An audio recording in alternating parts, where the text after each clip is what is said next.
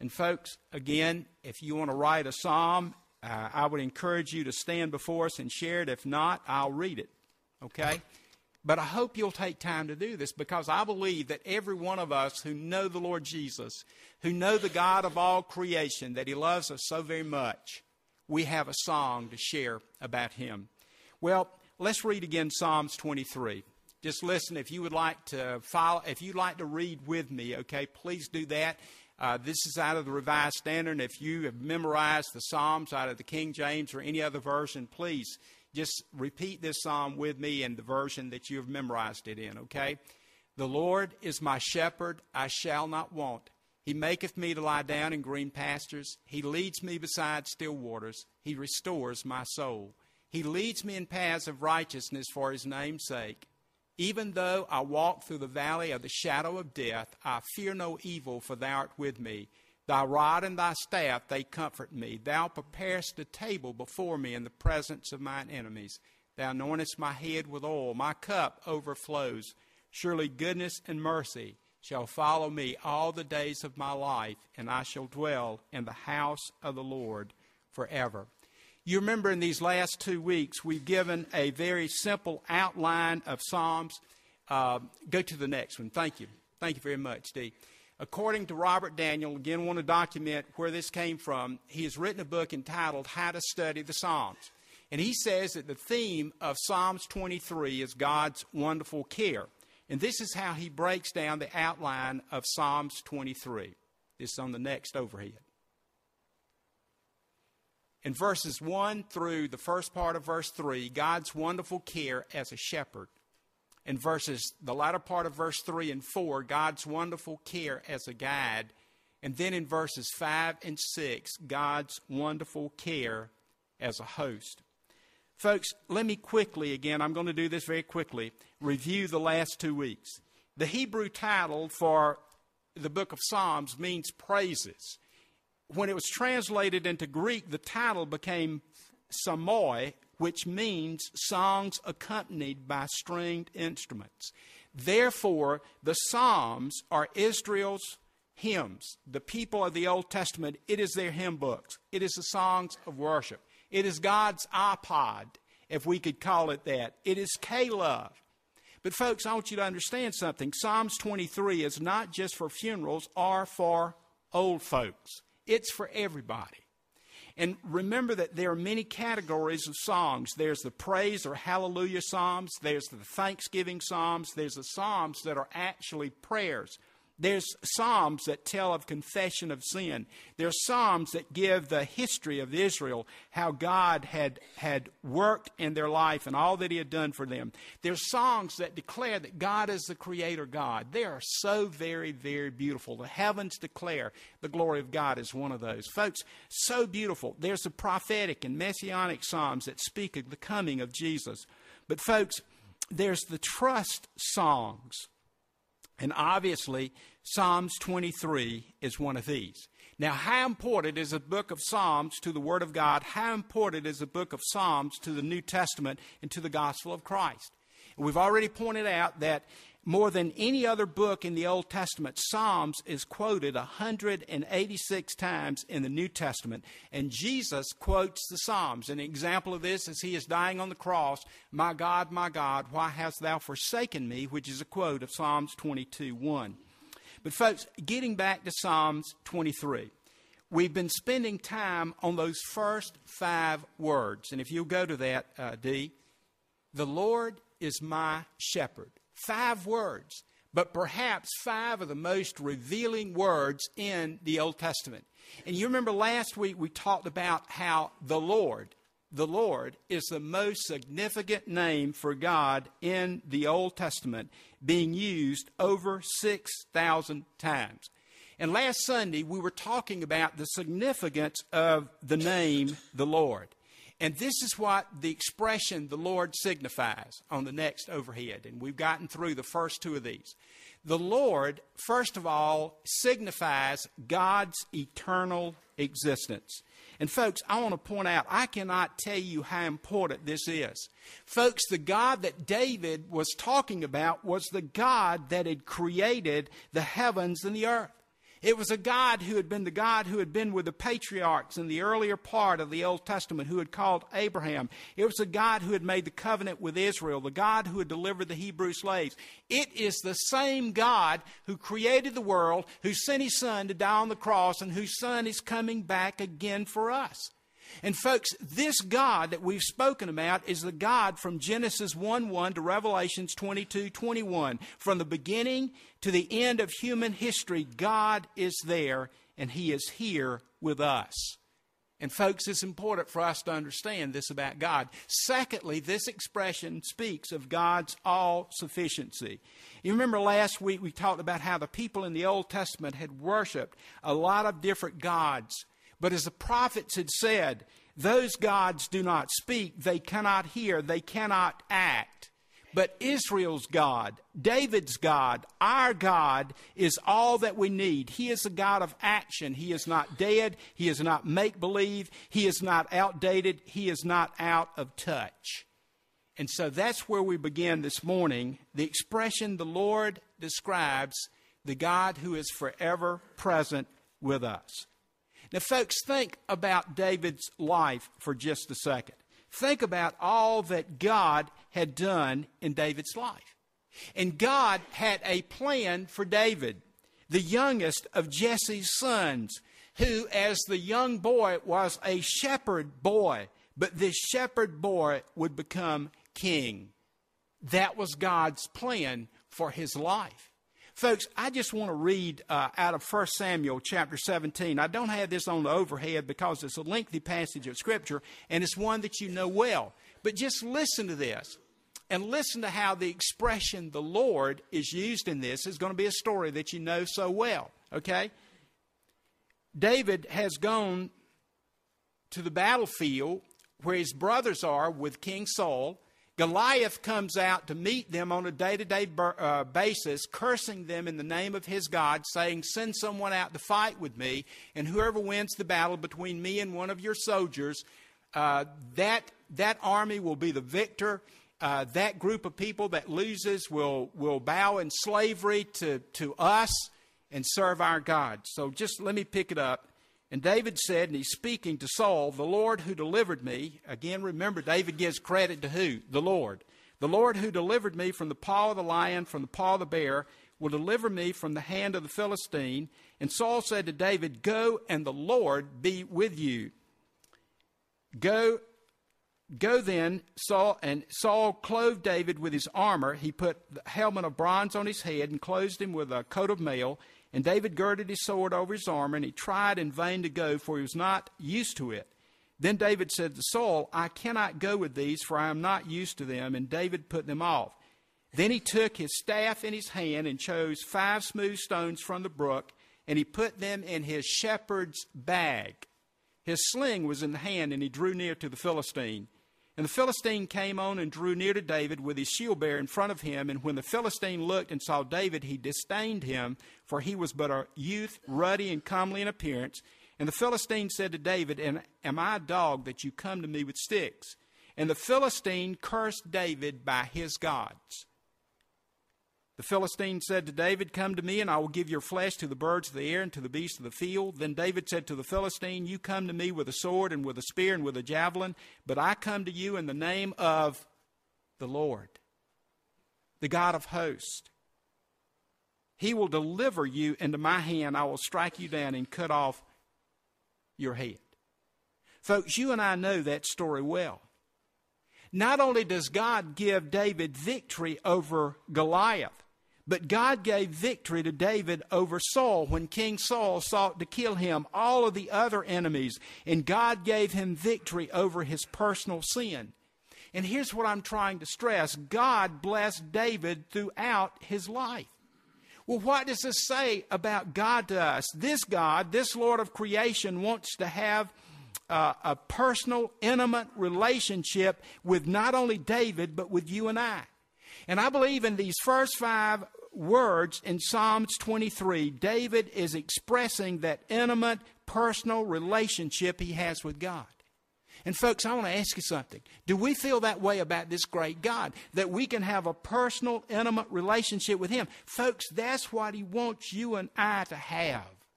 And that's why we should have a song in our heart. And if we don't, God hadn't changed over the centuries.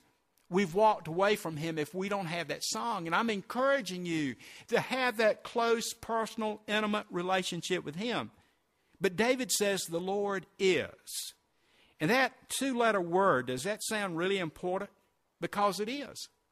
The verb is a participle. I don't fully understand all the semantics of the Hebrew language, but a participle meant ongoing action. And what David is saying in these first 5 words is the Lord is continually shepherding me. And here's his point. God's love, his care, his protection, his provision, his salvation is ongoing. Folks, listen to this. God's love and care and protection and provision and salvation never stops for his child. What started on the day that we trusted Jesus Christ is meant to last throughout our lives, throughout eternity. And I want to ask 3 questions this morning and obviously answer them.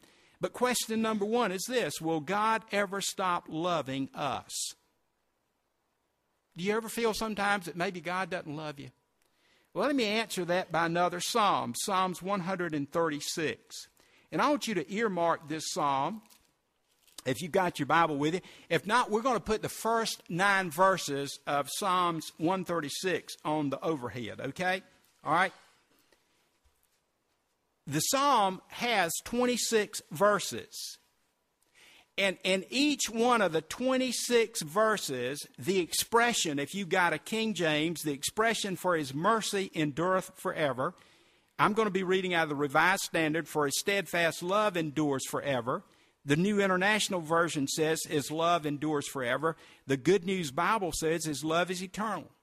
But let me read these 9 verses. And would you chime in with me every time you see the expression for his steadfast love endures forever? Would you read that? You'll catch on real easy, okay?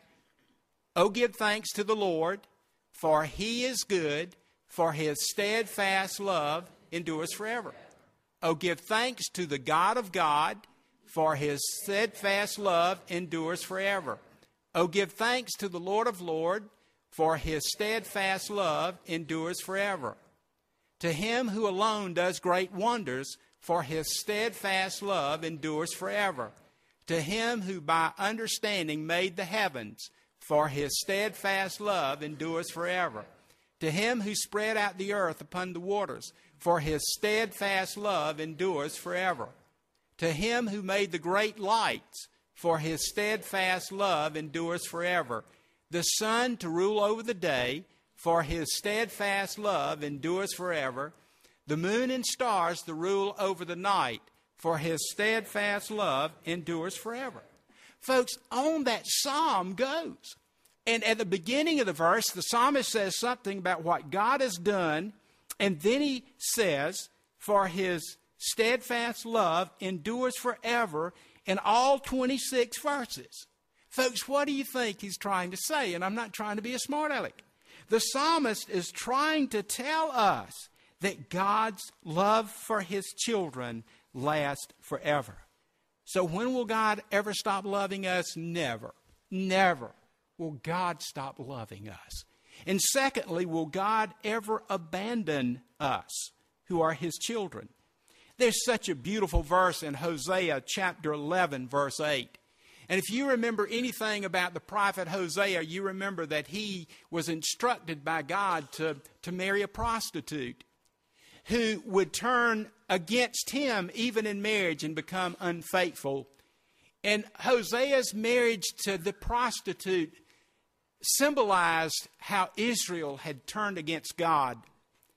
And Hosea struggled with the woman that had become unfaithful to him.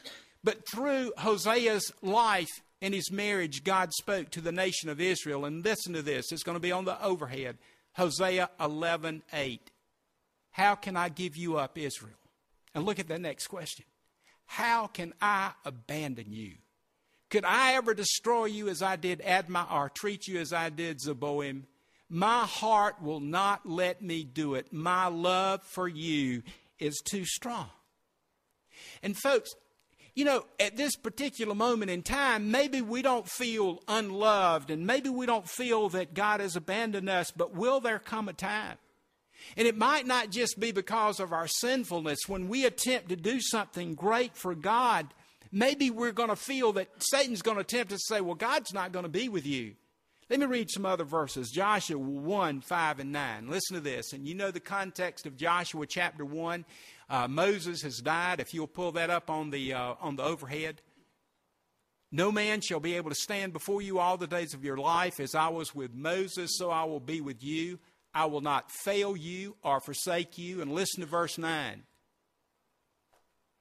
Have I not commanded you, be strong and of good courage, be not frightened, neither be dismayed, for who? The Lord, your God, is with you wherever you go. What were the last words that Jesus told his disciples in Matthew 28? This is not on the overhead because I think all of us ought to know this. Matthew 28:20, Jesus said, Lo, I am with you always to the close of the age. And in Hebrews chapter 13, verse 5, again, the writer of Hebrews is quoting from the book of Joshua. And on the overhead, Hebrews 13:5, the writer says, I will never fail you nor forsake you. So, folks, the Word of God tells us, and this is what I think David is saying in these first 5 words in Psalms 23. God will never stop loving us. He will never abandon us. And thirdly, God's plans for our lives will never stop. I love John 14. You know that. But let me read again verses 2 and 3. John 14, 2 and 3. Jesus getting ready to die on the cross. But he tells his disciples these words. And this is in the Revised Standard. I personally love this in the King James a little bit better. And I'm going to read it that way. In my Father's house are many mansions. If it were not so, would I have told you that I go to prepare a place for you? And when I go and prepare a place for you, what will he do? I will come again and take you to myself, that where I am, there you may be also. Folks, listen. God's plans, Christ's plans, God's activity in our lives is meant to be continuous and ongoing. And let me ask you something. On the day that you and I came to know the Lord Jesus as our Savior, did God walk away from us and stop working in our life? You know, some of us act like that, don't we? Some of us say, well, I got saved, I got baptized, I joined the church, that's taken care of. Now I'm going to go live life the way I want to. Folks, listen, the presence of God, His activity in our life is not limited to the day that we got saved. It is meant to span our entire lifetime. Folks, Psalms 23, verse 6, indeed, this is not on the over. Let me read this to you. Remember the last verse? Surely goodness and mercy shall follow me when? All the days of my life. And then I shall dwell in the house of the Lord forever. God's activity in our life is ongoing. And this is what David is saying about this God. From womb to death to eternity, God wants our relationship with Him to be ongoing. Listen to what Paul says to the Philippians in Philippians chapter 1, verse 6. And I am sure that He who began a good work in you will bring it to completion at the day of Jesus Christ. God did not simply save us to walk away from us or for us to walk away from Him. And folks, it is so important for you and I to understand about our salvation. It is an ongoing process. God saved us at that moment in the past when we turned to Him and received Him as Savior. He redeemed us. He forgave our sin. He washed them away. But God wants to be at work in our present, currently at work, growing us into His will. And God's got a future for us. He has eternity planned and established for me and for you. And folks, let me go just a little bit farther. Listen to this. David says, the Lord is He is my shepherd. Folks, again, a 2-letter word, a small word with a big concept. And folks, listen to this. Listen to this. David dared to reach out and call God his very own. He is my shepherd. And folks, David had an understanding of the nature of God that was far in advance of his day. David knew that God was a loving, personal father and friend who could be described as my shepherd. Now let me ask you something. How many of us say, He is my God? He is my Lord. That's the way God wants us to feel about Him. I hate to keep mentioning my granddaughter, but she is teaching me so much. She's not quite 19 months old, but she's already got the expression mine, mine. You know what I'm talking about? A lot of us have that expression, don't we? It is mine. Do we feel that way about our God? He is our shepherd. He is our God. He is our Savior. He is our Heavenly Father. He is our friend. Was David boasting of himself that he was someone special? Absolutely not. When you and I as Christians, when we say that we have a personal relationship with God through Christ, are we boasting of ourselves? And the answer should be no. We're being scriptural. The Word of God tells us that when we turned to Christ and received Him as Savior, what happened? Listen to John 1:12. I love this verse.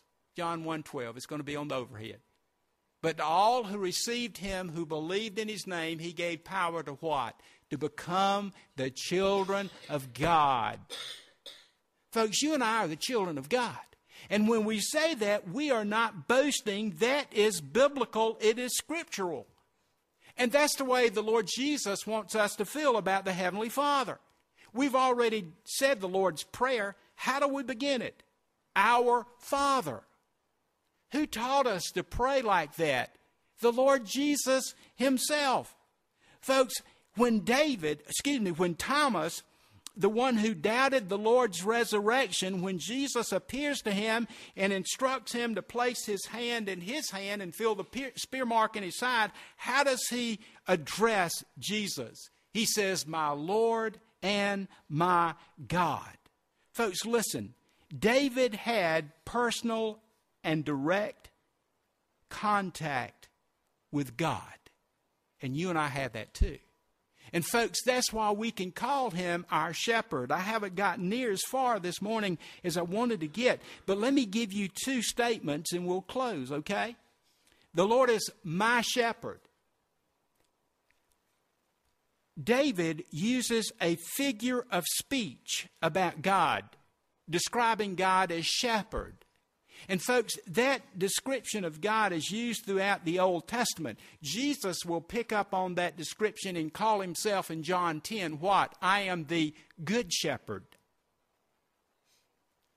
In that day, the shepherd, the title given to God, tells us about who God is. And we're going to learn about this next Sunday. But folks, it also speaks about who we are. If God is the shepherd, then you and I must be the what? The sheep. And you know, we're going to find out about sheep, and I want to tell you, books have been written about this one concept, that God is the shepherd, that we are sheep. What does the Bible say? All we like sheep have gone astray, but He has laid on Him the iniquity of us all. Folks, it's such a beautiful concept. God loves us. He wants a personal, intimate relationship with us. You know, I truly believe that these first 5 words in Psalms 23 really tell the whole story in the other 5.5 verses. But folks, this morning, let me ask you this question. Is the Lord your shepherd? He wants to be. He wants you to have an intimate, personal relationship with Him. If you've not yet trusted Christ as your Savior, even though the Bible says we all like sheep have gone astray, all of us have sinned and fallen short of the glory of God, and the wages of sin is death. But the Bible tells us about a free gift from God, and that is the gift of salvation. When Jesus died on the cross, He took my sin and your sin, the sin of the world, upon Himself, so that we would not be judged. We would become, as John said in John 1:12, we would become the children of God. Folks, this morning, the Lord wants to be your shepherd if you've never turned to Christ. He wants you to be willing to repent of your sin. and believe that He died on the cross for you and trust Him as your personal Savior and begin to follow Him. If you'll do that, you can be born into the kingdom of God. And my dear Christian brother and sister, is He truly our shepherd? Is He the one that we are following? Is He the one who is bathing us with His love? Is He the one that we go to when we've sinned and we need forgiveness as His children? We don't lose our salvation. We lose our joy. And being one of His children, we lose our relationship. But folks, I want to tell you, He'll bring us back into the fold. And He wants to do that. I hope you don't think I'm spending too much time on these 5 words, because they tell a great, great story. The Lord is my shepherd. Let us pray. Father, Lord, thank You that while we were yet sinners, Christ died for us. Thank You that even when we become wayward like sheep, You are the great shepherd, and Your Son is the good shepherd. Lord, this morning, I just pray that You'll speak to our hearts. God, You desire such a close and personal and intimate relationship with each one of us. And that relationship begins when we surrender our heart to You as a personal Savior. And I pray, Father, that if there's someone here, and perhaps they've heard many, many sermons and many Sunday school lessons, but they've never yet gotten to that point in their life where they realize that they were a sinner. Oh, Lord, I pray that You would impress upon them that Your Son died on the cross for them, and that by simply trusting Him, that they can be born into the kingdom of God. And Father, for we who are believers, Lord, our Christian life is like a roller coaster. One moment we're close to You, and another moment we're away from You. Lord, I pray that if we're away from You right now, I pray, Father, that if being a child of God has lost its meaning and even its purpose, and Lord, perhaps there's some Christians here who feel that You no longer love them, or that You don't have a plan for their life, or that perhaps You've abandoned them. Oh God, impress upon them all they need to do is just turn again to You. And Father, I pray that You'll put a song in our heart, and that others can see Jesus Christ living in us. Have Your way and Your will in these moments of invitation. For we ask in Jesus' name.